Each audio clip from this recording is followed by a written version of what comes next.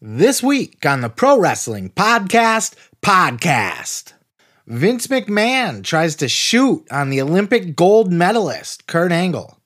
A&E's special biography on Stone Cold Steve Austin, the Rattlesnake. Jim Ross and Conrad Thompson revisit the John Cena versus Rob Van Dam match from ECW One Night Stand. And Mark Carrano fired from WWE. I'm your host, Seth Grimes, and this is the Pro Wrestling Podcast.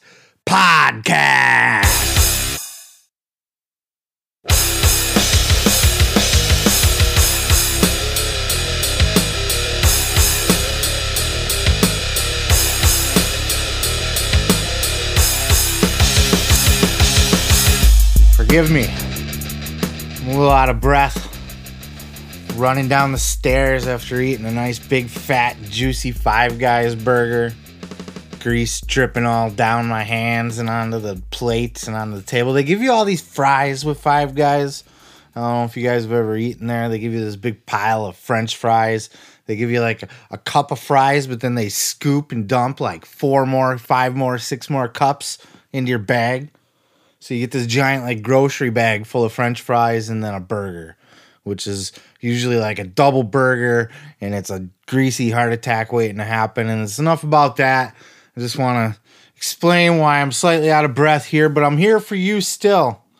Regardless of my slight heart attack, I gotta get in and I gotta do this episode for you guys.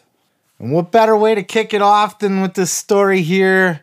You know, last week we got all the big releases, 10 releases. I only covered 9 last week. I forgot Poor Mojo happened after I recorded it, but fuck Mojo anyway. I mean, really, who cares, right? What? Sue me. You're a Mojo Rawley fan? We got a Mojo Rawley fan in the crowd listening to this? Come on. Anyway, the story broke over the internet this week in regards to Mickie James getting a package in the mail with the rest of her stuff. It's like getting fired at the office and they clean out your cubicle and send you home with a box of shit. Or they tell you to come pick up your box of shit from security.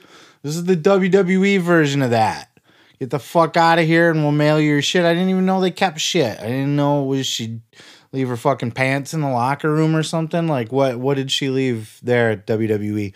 Regardless, she got it in a trash bag in the mail. She got her stuff back in the trash. And of course, Mickie took to Twitter with pictures of her fancy WWE trash bag, and it caused a shitstorm back at the office. Check out this clip from Figure 4 Wrestling Online. Now, it's funny you should bring that up, Mike, because there was a story that broke yesterday, which we got to talk about here. After being released by WWE last week, Mickie James posted a picture on social media Thursday afternoon showing a box WWE sent her that had her belongings in a trash bag with her name on it. Both Paul Levesque and Stephanie McMahon took to Twitter Thursday night to publicly apologize to James and say the person responsible has been fired. It is unknown if others involved will also be relieved of their duties. Dave Meltzer said the person involved is someone major.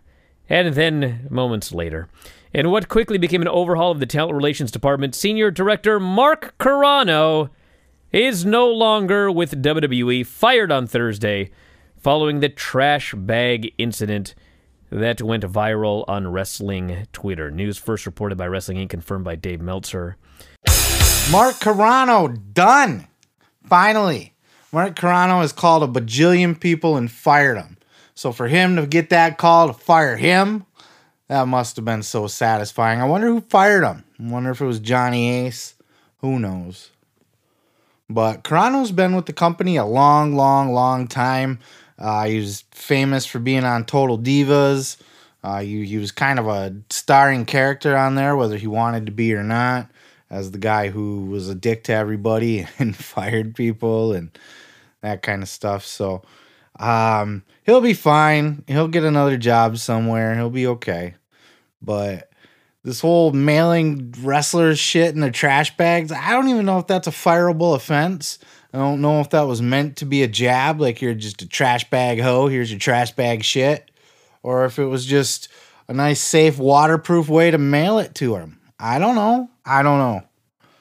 Regardless, she didn't take too kindly of it. I don't think that's necessarily the best way to treat a surefire Hall of Famer, one of the legends of the women's wrestling division. But hey, to each his own. WWE has their way of doing things. Mark Carrano, not the sweetest guy in the world. Can't say I feel bad for him. So good luck. Kick rocks, buddy. Hope you find a new gig. Hope you land on your feet. Hope you're not as big of a douchebag as you were in this life here. On the Kurt Angle show this week, Kurt Angle was talking with Conrad Thompson, and they had Ask Kurt Anything, similar to what they do with the Arn Anderson show. And they fielded a question about the infamous plane ride, where Vince McMahon got into a little bit of a skirmish with Kurt Angle. Check this out. What are Kurt's memories of the plane ride from hell? Oh, God, it was the longest night of my life. The thing was, I was on the plane, and Vince had a few wines in him, a few glasses of wine, and he was feeling frisky, and he thought, hey, why not? If I'm going to wrestle someone that's the best, might as well wrestle an Olympic gold medalist. I'm going to try him out. You have to understand, Vince is the type of guy that would say to Mike Tyson, hey, knock me out. Go ahead, hit me in the face. I want to feel what it's like. He wants to feel what it's like to be with the best person at what you do. And I totally get it, but Vince is crazy. So he was, jumping on me or he would have somebody come get me and say they wanted to talk to me in the back of the plane. I'd get up and he'd jump me from behind and we would wrestle. We did it for 5 hours. Wrestling a few minutes, I'd hold him down. I'd say, are you good? He's like, yeah, we're good. And I go back and lay down and he would jump on me again. Or, he would have someone call me up and go to the back of the plane. He'd jump on me again. So it went for 5 hours and it just became very irritating. And Vince and I are wrestling near the door, the latch. You open the latch and push it open. The door's open. You fly out of the plane. We kept hitting the latch while we were wrestling. So the flight attendant came and said, hey, the pilot said if you don't sit down and stop, he's going to land this plane right now. And Vince says, go tell the pilot to fuck himself. I'll buy the fucking plane. I was like, oh my God. Can you picture being on this plane? You're there, you're tired, you're worn out, you're just trying to get some sleep. Or you're having some cocktails and you're having a good fucking time. You're getting all loosened up, hanging with the boys. Vince McMahon's there. He's even kicking back. Instead of being the boss man, he's having a few wines and partying with the boys. And we already know how Vince McMahon is just in normal, everyday, real life. Imagine drunk Vince McMahon. Imagine the insanity of a drunk Mr. McMahon on an airplane, nonetheless. And you're the Olympic gold medalist and you're tired and you're just trying to rest. And every time you turn your back, Vince is trying to shoot on you. Here he is, a 60-year-old man at the time probably, trying to take down an Olympic gold medalist. And Kurt would stuff him, and Kurt would hold him down, put a little hold on him, get him to quit. Okay, you done now? Yeah, I'm done. Ah, God damn it, I'm done. And then as soon as you let him up, that motherfucker come and try to take him down again. And he kept trying. And Kurt explained in this episode that Vince was the kind of guy that just wanted to experience it. He was the kind of guy that would want a Mike Tyson to punch him in the face just to see what it was like to get punched in the face by Mike Tyson. There was a crazy, childish enthusiasm in Vince McMahon that wanted to just see what it was like to wrestle with an Olympic gold medalist. And just try it. Just try to take the man down, see how well you do. And he just kept coming and coming and coming.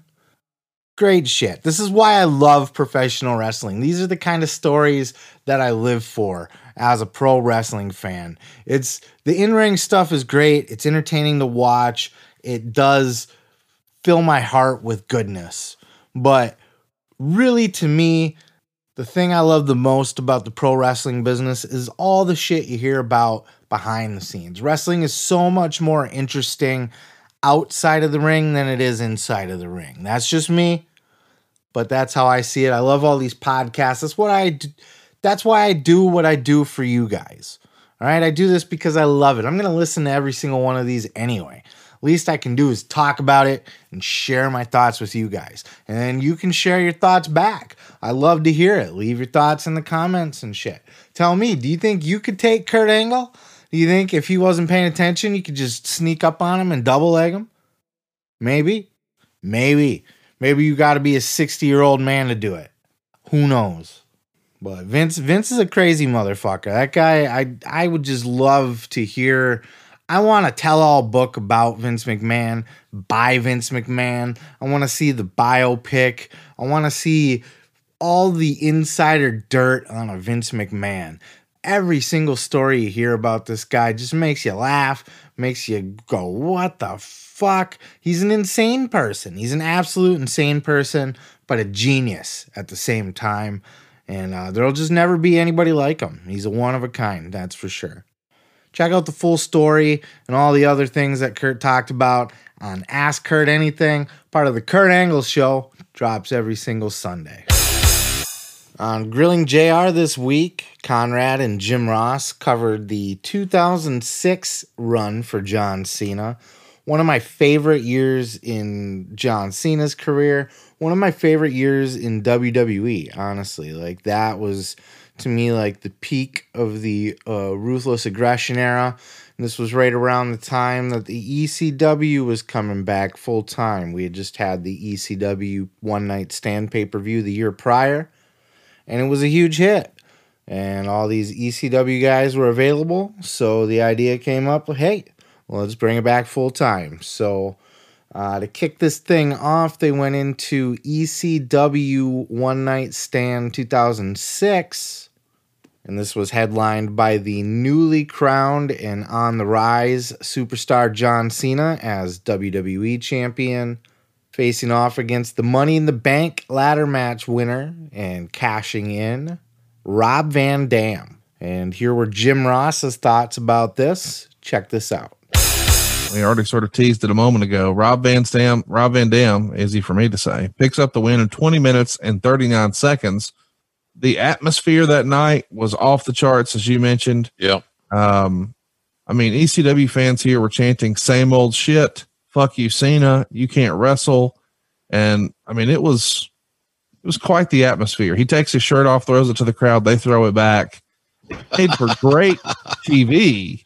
Yeah.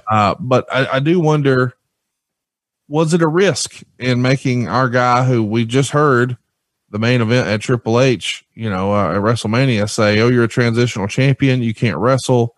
Man, just a handful of months later, fans are giving it right back to him that same way. Yeah, it was challenging, but John weathered the storm. Yeah. And he showed great character. He showed great integrity as far as the profession was concerned. He went out, and as any true pro would do, he ran the plays that were called, and he did it very well. This is one of my all-time favorite WWE pay-per-views. Yeah, I'd still consider it a WWE pay-per-view, just because it was so heavy, not only produced by WWE, but so heavy on WWE talent. You could call it an ECW pay-per-view. Regardless, this is one of my favorites. Like Jim said in this podcast episode, this was one of the better atmospheres he's ever seen for a WWE show. I agree. I think the smaller, more intimate setting, I think the fans were so tightly packed in. Of course, that would make you gasp today in the COVID era, but back then it looked like a concert mosh pit. It wasn't a bunch of families sitting in their seats. It was a bunch of rabid 18 to 40-year-olds sweating all over each other, wearing black t-shirts, screaming EC Dub.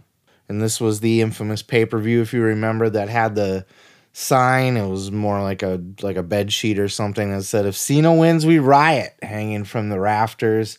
And you really had that feeling watching that show that, if Cena wins, the crowd's probably going to riot. I would not have ruled that out at the time, but it was such a spectacle.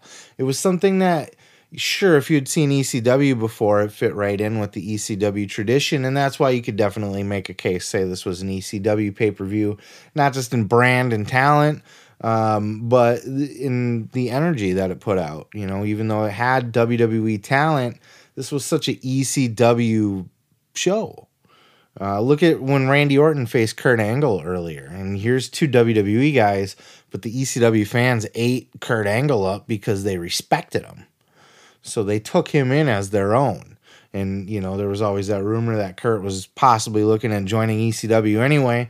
So it was kind of like redoing something that never got to happen the first time. So the ECW fans didn't hate Kurt Angle, but they hated Randy Orton, and they gave it to him hard. But this was nothing compared to the reaction to John Cena from the rabid crowd. Such a fantastic fucking environment. The match was so-so. It was okay. And it had a schmozzy finish and all that kind of shit. But the crowd, they were rabid. Cena took his shirt off and he always threw his shit in the crowd. Some lucky fan would take it and bring it home and put it in a fucking glass case and treasure it forever or wear it every night when they go to bed. Whatever the fuck. But here they were throwing it back at him and he kept attempting. You know, okay, that guy didn't want it. Maybe that guy wants it. Nope, he didn't want it. Maybe that girl over there, she wants it. No, there were no girls there. What am I talking about? That guy, that guy, that guy. Everybody kept throwing it back. People were even spitting on it. I think a guy wiped his ass with it a little bit. And they kept throwing it back at John Cena. And this was a crowd that wanted Cena's blood. And they were going to get it whether Rob Van Dam did the job for them or if they had to jump the rail and do the job themselves. I highly recommend if you're new to wrestling and you know you're not really familiar with those older shows. It's crazy to say that a 2006, you know, that the Ruthless Aggression era was old now, but fuck it, that's getting close to 20 years now. 15 years ago, that's ridiculous. But if you haven't watched those shows from back then, I highly recommend you go back and watch this show, just from top to bottom. It's a ECW themed show, but it's got enough WWE guys kind of sprinkled in throughout it where, you know, Rey Mysterio was on the card, Randy Orton was on the card, Kurt Angle was on the card, Big Show was on the card, John Cena, Rob Van Dam, Eugene made an appearance and got the shit kicked out of him by the Sandman with a kendo stick. I'm sorry, with a Singapore cane. My mistake. Sorry, guys. But, man, what a great show. Again, one of my all-time favorites. You know, I always kind of get sideways looks because I actually liked this one better than I liked the 2005 One Night Stand. And a lot, I know some of you are like gasping right now. 2005 was the greatest ever. And a lot of people will say that that was the, you know, best ECW WWE show. Some even say it was their favorite ECW just period. That was much more ECW centric than this one was, but I think the story that they were telling throughout the show and just that culmination with John Cena as the fucking, he was, at the time, he was, you know, before Roman Reigns made it cool to be shoved down our throats and reject them and boo them, it was John Cena. You know, earlier in the podcast, Conrad and Jim kind of speculated as to why the fans didn't take to John and why they booed him all the time in that era. And Jim kind of freestyled that he thought maybe it was just kind of the cool thing to do. Fans were just, you know, wanting to chant something and it was trendy and all that shit. I disagree. This was the start of the WWE shoving somebody down our throats. Now, John eventually earned everybody's respect. I don't think there's too many of those people left that look back at a John Cena and still hate John Cena. Or, you know, I think everybody at the very least has respect for him and respect the career that he put on. I mean, he had a hell of a career, a hell of a run. But at that time, he was the guy. Like, once he turned babyface, Vince had a hard-on for him, and Vince just pushed him. You know, he beat JBL at WrestleMania 21, and the fans loved it. By the time he got to WrestleMania 22, the crowds were split. They kind of wanted Triple H to get it, and that led right into this 2006 ECW show. by 2000, by WrestleMania 23 when he fought Shawn Michaels, the crowd hated him and they were fully behind Shawn Michaels. You know, you get your kids and your girls, they loved Cena because, you know, Cena was colorful and he was this and he was that. But if you were that coveted 18 to 49 demographic, whatever the fuck they say, you didn't really like John Cena. He was shoved down your throat. He was a little bit too squeaky clean for what you were into. You know, he used to cut all those rap promos with D's nuts and all the little innuendos and stuff. So when he had that edge, he was liked. But as soon as he started kind of becoming, you know, he was a little bit of like, I think in those early years, he kind of took on like a G.I. Joe Marine style approach to it. He had the dog tags and everything. He was kind of just like the super soldier in a way, Captain America, you know. But at the time, the fans didn't want Captain America. They wanted something more edgy, and they wanted to choose who they liked. They didn't want to be told who they liked. And this was the start of this thing where Vince was just pushing a guy, and the crowd could boo them till they were blue in the face, and Vince is going to stay the course because Vince knows better. He's that goddamn stubborn that he's just going to push and push and push. But man, that atmosphere will probably never be recreated in WWE. It's something that you would see on an indie show, the old ECWs back in the day. ICW kind of had that feel over in, was that Scotland or England? You know, they run that territory over there. They kind of carry that feel with them. But just go back and watch this. This was probably my favorite John Cena match. One of my favorite all-time WWE pay-per-views, and everything about it just worked great for me. It had the Edge. I almost forgot. It had Edge and Mick Foley versus Tommy Dreamer and Terry Funk and Beulah McGillicuddy. Just a fantastic show. Go check it out. Enough of me ranting about it. And go check out Grillin' JR. Listen to the full episode. They run through the full 2006 era for John Cena, a critical year for his career. Great shit. Check it out. We all had the good fortune this week of being able to watch the Stone Cold Steve Austin A&E special. They did a little biography piece. They're doing a biography piece every week on a number of WWE superstars, starting with Stone Cold Steve Austin. And this was such a good piece to watch. It's definitely not a quality documentary that you would get to see like on the WWE Network or on Peacock nowadays. But it covered all the main bases, you know. It did cover his full career. They had full access, it looked like, to all the footage and pictures and interviews that they could possibly want. They interviewed Paul Heyman for this. They interviewed Jim Ross. They interviewed The Rock. They had all kinds. Mick Foley was there. They had all kinds of guys there, just willing to talk about Steve's career. It was a really good put together piece, and it really kind of puts into perspective more than anything. Is sometimes I kind of tend to forget how big and how impactful of a run that Steve had, because it was so short too. He really did burn like a white hot flame. You know, there's always been the great debate. Who was the biggest star in WWE history? Was it Stone Cold Steve Austin or was it Hulk Hogan? Well, Hulk Hogan didn't sell as many t-shirts as Steve. Hulk didn't bring as much money into the company as Stone Cold Steve Austin did. Steve was the bigger star, bar none. By every metric that you could try to measure it, Steve set that bar. And he worked his ass off to get there. They showed that. And you know, I'd said before on this podcast, Stunning Steve Austin, I was a huge fan of Stunning Steve from the minute that I first saw him in WCW. He was great over there. It was a mid-card act. He definitely wasn't that act. Stunning Steve Austin wasn't necessarily going to be the world champion over there. But he was a fucking star right from the beginning. There was no mistaking it. And it's fun to see the stopover that he did in ECW. They covered that, where he's down. Picture this. Stone Cold Steve Austin down in some guy's mom's basement while Paul Heyman just points a camera at him and lets him talk. Then he gets on the radar of WWE and Vince doesn't want anything to do with them. They even interviewed Vince for the show, and you heard him say that he thought Steve was a waste of his time. He actually said those words. I thought he was wasting my time. Or I thought he was a waste of time, or whatever he grumbled under his grumbly voice. Can you imagine if they would have let Steve go before that night at the King of the Ring? They were basically to the point already where their hands were done with you know. When Steve's contract was up, he was probably going to not get re-signed had he not done something at that point.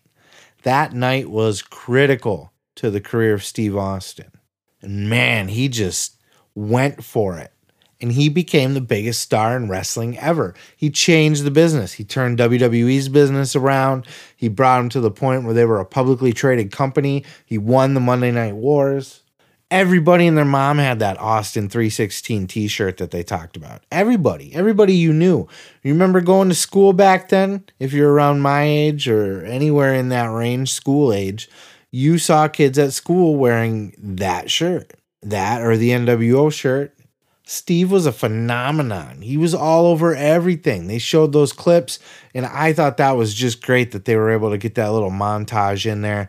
They showed him on The Simpsons. They showed him on Celebrity Deathmatch. All those celebrity cameo appearances that Steve made during that time.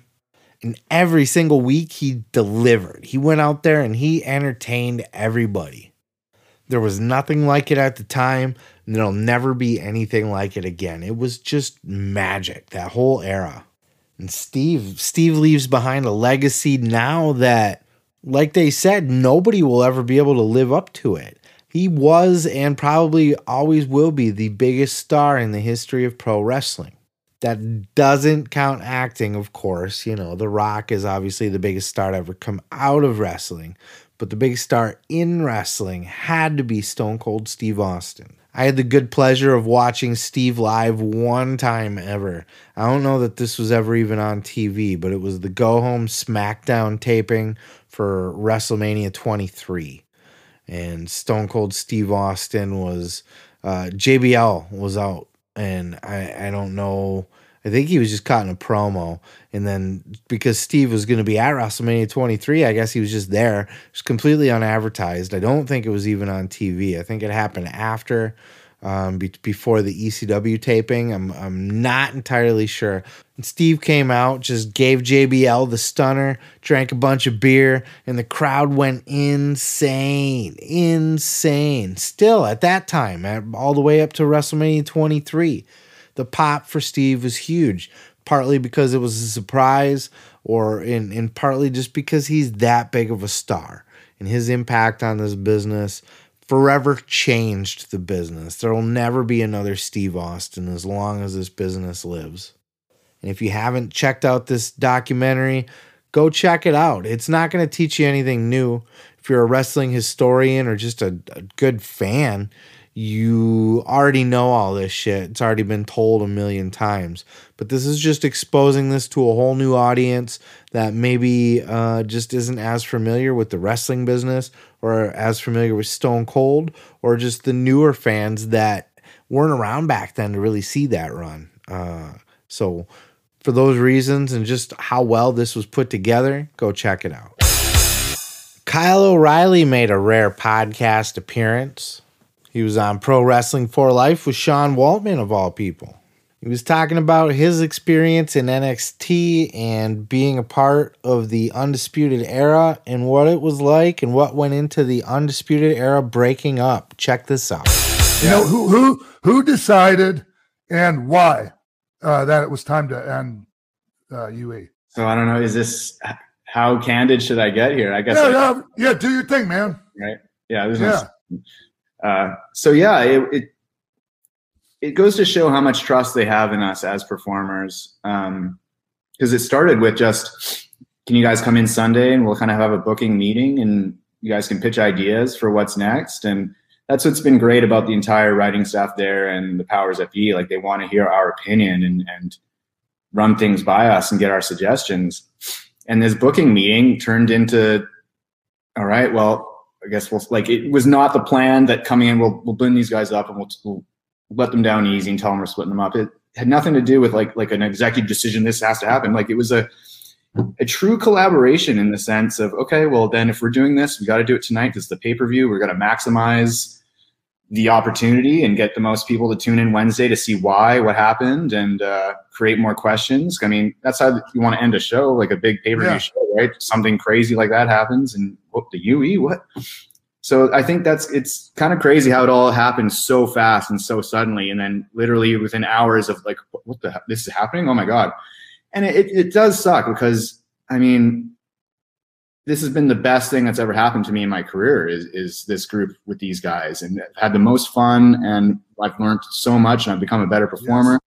But just because like we split up now, it just makes the eventual reunion even a bigger deal, right? Sure. Well, I remember when they broke DX up for the first time, right? And like, oh my God. Yeah. You know? Like, oh no.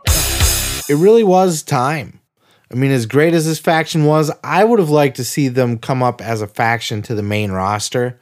And of course, that's still a possibility. They could do it that way. I would have liked to see, because we've seen things like this before, like the Nexus. When the Nexus came up as a group, it was fucking cool. It's a bunch of new guys that nobody knows, especially back then. But grouping them all together made them cool and made them a threat at the same time. They've tried to repeat this since, and it just hasn't worked out the same. That was a really unique angle that they did. But I would have liked to see the Undisputed Era come up as a group, and then they can break up after that. But that would have probably spelled death for 3 of the 4 people in Undisputed Era anyway in WWE, because you look at this team and it was time to break them up. I'm not saying keep them together just because they can all go up to the main roster together. They've been together so long. What else can they do at this point? There's new stories to tell. But it's going to be really hard for guys to break out of the pack now. You got Roderick Strong. The guy can work, but he has 0 personality. And he's older now. He's been around for a long, long time. He's a veteran. He's got his fucking working boots on. He's a great wrestler. But being a wrestler doesn't really get you all that far in WWE. It never has. Traditionally, it's not a wrestling company. It's a sports entertainment company. As far back as since the day you were born listening to this, basically, unless you're an old man. If you live through the 80s and upward, WWE is a giant cartoon with wrestling as its centerpiece, but not strictly wrestling. And that's why there's so many purists out there that didn't like WWE at the time when the territories were all shutting down. It's because Vince wasn't doing wrestling. He never has. It's not his style. So a guy like Roderick Strong is good enough to make it to the main roster. He's not going to make it far. He's not going to last long. I think a guy like Roddy definitely has a ceiling on him in WWE. Same with Bobby Fish and Kyle O'Reilly. If they bring them up as a tag team, then they're going to do great. If they keep them separated or try to do a singles run with Kyle or something, which Kyle can do singles, I don't think Bobby would be as much of a standout in the singles, but I think Kyle could hang. But again, I don't even want to say Kyle's a charisma vacuum because he's not. Kyle's got charisma in a weird way, though. How he'll play the air guitar down to the ring and all those weird little quirks and gestures and things like that. Kyle has enough personality in a weird way where I think he could live on his own. But Bobby Fish, absolutely not. They're better off as a tag team, but the whole thing is better off as a unit because they can all stand behind Adam Cole. Because Adam Cole has the mouth and the personality and the charisma to take them all to the top. But the thing that Adam Cole lacks is size. He's a small fucking guy. Very small. Deceivingly small. A lot of wrestlers are smaller these days, and I'm not at all the big guys kind of guy, I don't care if smaller guys work. And I don't think... it doesn't bother me at all because Adam Cole can work like a motherfucker. But he'll definitely be one of the smallest guys on the roster if he gets the call up. I think obviously Adam Cole's going to have the best shot at success. Everybody says it. I think it it's inevitable for a guy like Adam Cole. I don't think it's a remains to be seen situation. I think Adam Cole is one of those special elite level guys that will rise to the top. But it's because he's got the character and the personality and the words. And those are things that a Kyle O'Reilly, a Bobby Fish, and a Roderick Strong don't have. That's why they needed the group. And I think Adam Cole needed the group because it made him more intimidating, because he's not the biggest guy and he's not going to be able to physically heal on another guy. You know, he's not going to be able to physically dominate anybody. He's not going to physically be a threat. But with his group, that makes them all physically a threat. And, you know, again, it was definitely time to do something with the Undisputed Era. If you weren't going to call them up, then I think the next best thing to do would have been break them up. Break them up, see what happens. But it'll be interesting to see where all these guys end up over the next couple of years. That's for sure. Go check out this interview. Get more insight on Kyle O'Reilly. Get to listen to him talk a little bit. It's not something that he does very often. His name doesn't pop up on the podcast circuit much. So take the chance and go check that out.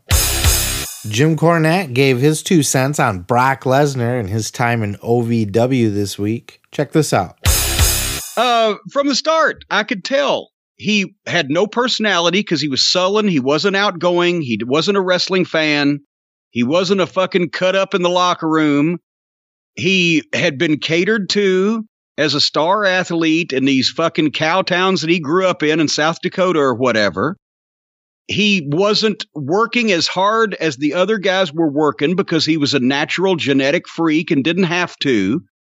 But he was somewhat boring and not particularly well suited to the personality side of this business, which is why that I gave Shelton to him as a tag team partner, because Shelton could do everything and was exciting and actually likable.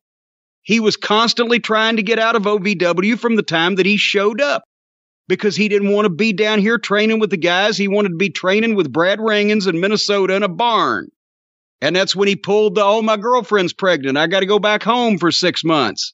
He was making 5 times at least what the other developmental guys were making, wasn't working as hard, didn't want to be involved in the program, and was trying to find excuses to get out of it. A lot of fans don't like Brock because they know through stories like this that he just doesn't even like wrestling. You know, Brock was a guy that always wanted to do something else. I want to be a football player. I want to be a UFC fighter. I want to go fucking be a Viking somewhere, wherever Vikings hang out. I don't know what Vikings do. But he wanted to be anything but a WWE guy. That was always his fallback. You know how you always hear wrestlers say, always have a plan B, have something to fall back on. Brock's backup plan was WWE while he went out and tried everything else that he wanted to do. This doesn't bother me at all. The problem is that he's notoriously difficult to work with because he doesn't give a shit. You know, Moxley famously talked about him trying to work with Brock, and granted, if he was trying to have a fucking barbed wire exploding hardcore match, Brock's not going to be into that shit. Even if it was Moxley taking all of those bumps, Brock didn't want to be associated with that. So there's one. But now you hear Cornette saying like the guy was just difficult to work with even down there. He wanted to call in sick or call in with a baby. I mean, who calls in just because they got a baby on the way? Come on. But Brock could get away with it because he was a freak. Because he was a freak of fucking nature. Because he looked so scary. Because his athleticism. He was so quick, so strong, so agile. He was just a fucking monster beast from day one. And he was being paid so much more than everybody else. You know, sometimes WWE gets these hard-ons for people where they can really just do no wrong. They're not even interested in WWE. And WWE just throws money at them like fucking strippers. WWE throws money at Brock to get him in because he makes them look legitimate. But yeah, Corny was awfully salty about his time spent with Brock and OVW. So, you know, at the end of the day, this was just a job for him, and that was fine. But if you're going to do a job, like, show up to work, you know? Impact World Champion Rich Swann was on Talk Is Jericho this week. hyping up his big pay-per-view main event match, title versus the AEW champion Kenny Omega this Sunday at Rebellion. If you're listening to this the day the show drops, then it is tonight. If you're listening to this anytime after the show drops, then it was already happened and you already know who won. But for the sake of argument, we're going to pretend you don't know. This is a huge match in the history of pro wrestling. One of the very rare few times that a world champion from one promotion has defended against another world champion from another promotion when they weren't owned by the same company, right? You saw WCW versus WWE and ECW versus WWE, but it was all once WWE already owned WCW and ECW. This is something different. These are two completely different companies going head to head, working together, big title versus title match. Now, we know Rich Swann's not going to win. Let's be real here. But it was fun to listen to him talk about it and pretend he had a chance at least, right? Check out this clip from the Talk is Jericho interview where he talks about the differences between WWE and Impact. So when you first went to Impact from WWE, what were some of the biggest changes and differences for you? Obviously, two different sizes of companies, but what was the backstage like? What was the kind of the protocol different there? Definitely it was more at ease, and not that I felt like I was walking on eggshells at the WWE, because my time there was, I didn't have any problems. I was fine.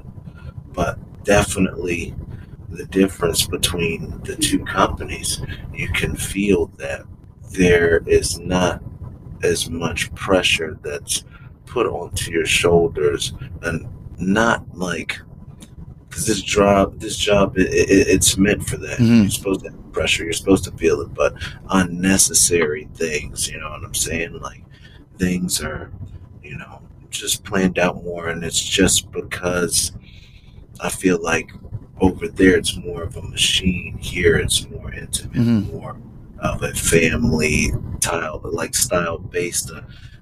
I feel like it's not brought from person to person to person. For sure. It's not as regimented, and this has to be approved and that has to be approved. Yeah. Yeah, exactly. It goes through two people and they're making the decision, and, we work and talk through things, and, we come to a decision and an agreement, and we do it. Do you get more promo time in Impact? Oh, yes, indeed. You get more time to talk, and it's not somebody else's words. Mm-hmm. They give you the guidelines. They tell you, hey, this is where we want to go. And you have free reign to speak within those guidelines. It's not like something that's written to the max and you have to remember every single line. Right. Yeah, it's a place where they give you the freedom to be a professional wrestler. Mm-hmm. I love these little comparisons. I love when wrestlers are willing to talk about what it's like behind the scenes and compare the different companies. WWE is a machine. They don't have room for all that creative freedom shit. You're here now, bitch. Now you work for me. Now you do what I say. Now you do what I want you to do. And it only makes sense. WWE has their ways of doing things, being a corporate, fucking publicly traded company and all of that. We all understand that it's got to work like that. But it's got to be nice for a wrestler to spend a number of years in that system, feeling oppressed, feeling held down, feeling like they can't stand out, and then getting the opportunity to jump over to a new company where they can be free once again. And sometimes when you see that happen, you still see guys sink to the bottom because they really didn't have it. They blamed it on WWE. Oh, it's the system. They held me back, blah, blah, blah. And then they go out and try to do it on their own, Shawn Spears. And then they just flop. They just show that they never really had it in them to begin with, Shawn Spears. So then there's other guys who excel at the opportunity to make a name for themselves outside of the WWE. Rich Swann is in the process of trying to do that now. I never really liked Rich Swann. I never got it. He never stood out to me. I wasn't a fan of 205 Live. There was nothing about, like, I made an attempt because so many people love Rich Swann. So many people have so many great things to say about it. So I made an honest attempt multiple times to watch Rich Swann. And I'm not going to take anything away from his work. He's a good worker, but he doesn't keep my attention. There's nothing about him that makes me go, oh, I have to watch this guy. But I'm going to make a point to watch this show. I'm going to watch Impact for the first time in 25 years. And I'm definitely interested to see what kind of show. This is a huge opportunity for Rich Swann. This is a huge opportunity for Impact.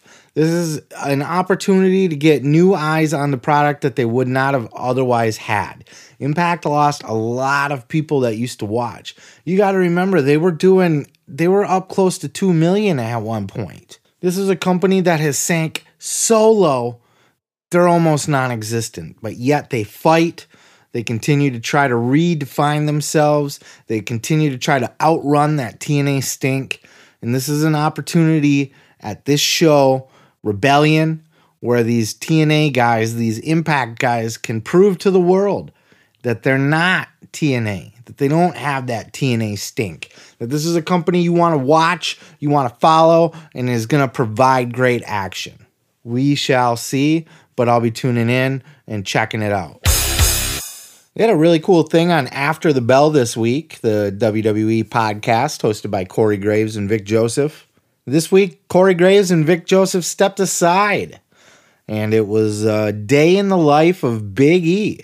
That's Big E Langston of the New Day Clique. And they followed him around, and they did sort of like an audio diary for WrestleMania weekend, both day 1 and day 2 for Big E. And it was really cool. It was a good chance to get to like an intimate inside look at Big E. It was a good way to get a feel for the man behind the colorful persona. You know, the guy that's always out there being loud and swiveling his hips and such. Check out this clip where Big E talks about the difference between his character on TV and what he's like outside the ring. Check this out. I definitely think there are a lot of people who are taken aback by the difference between me on screen and off screen. And just for me, I just found that, you know, I'm someone who flips the switch. That's very me. Is I love the energy and the chaos of being out there on live TV and doing what we do.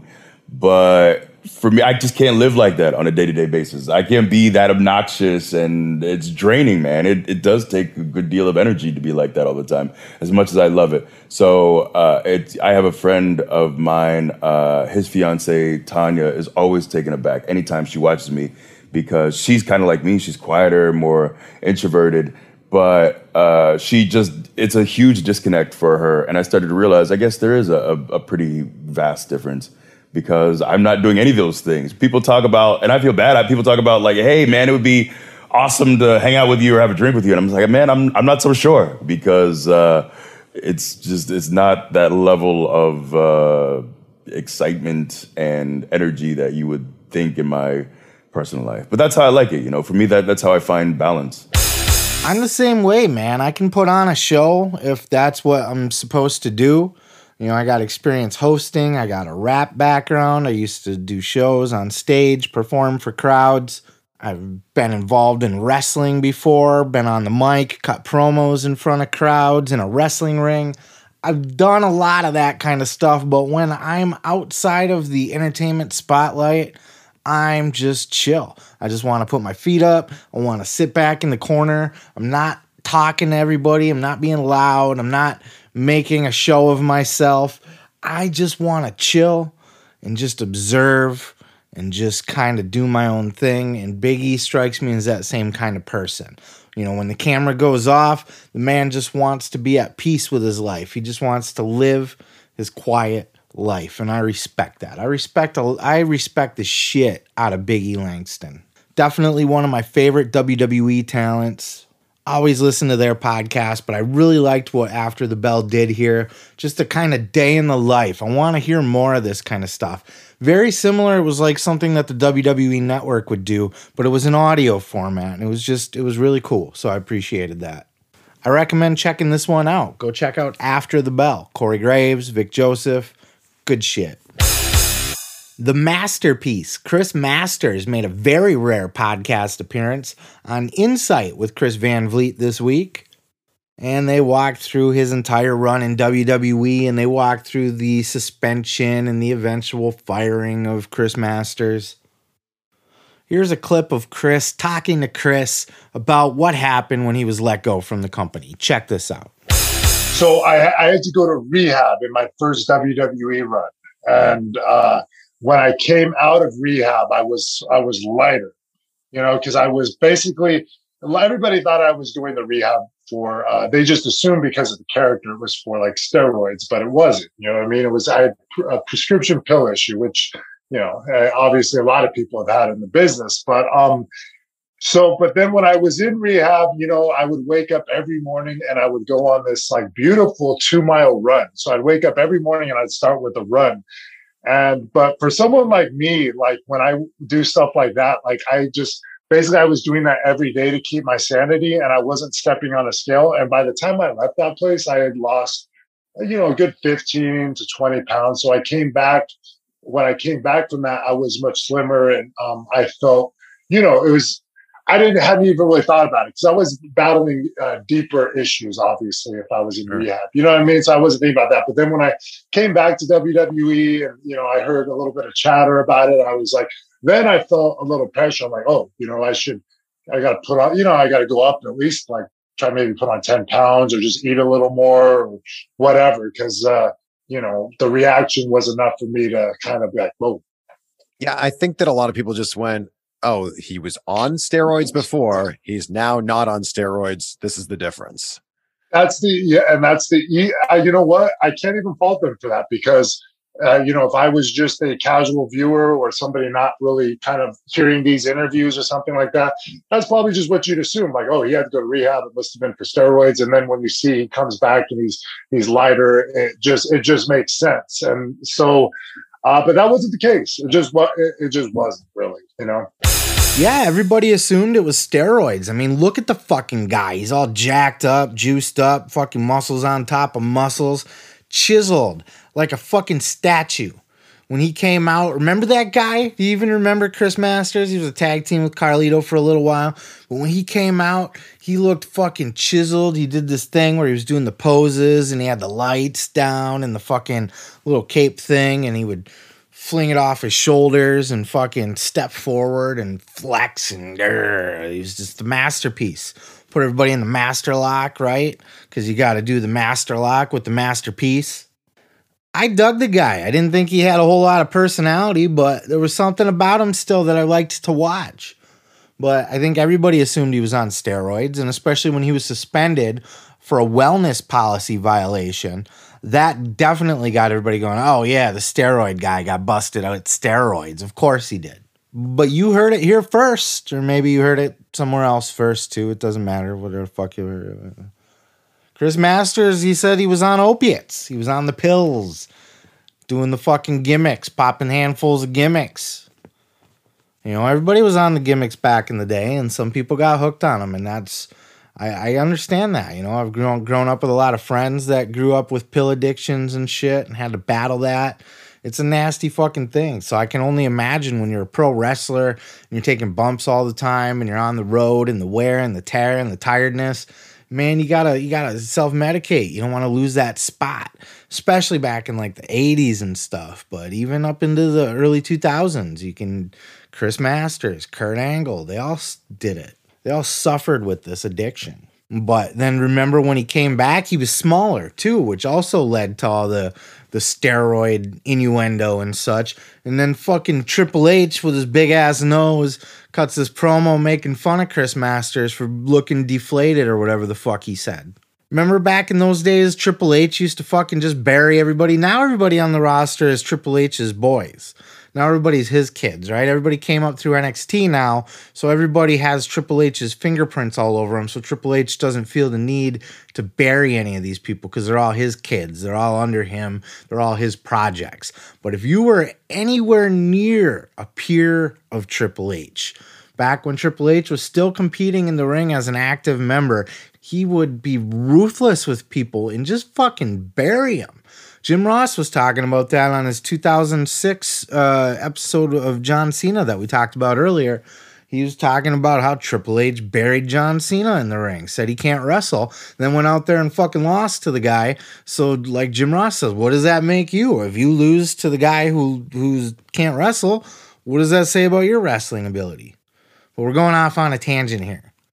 I don't think a lot of people have those same feelings about Triple H right now.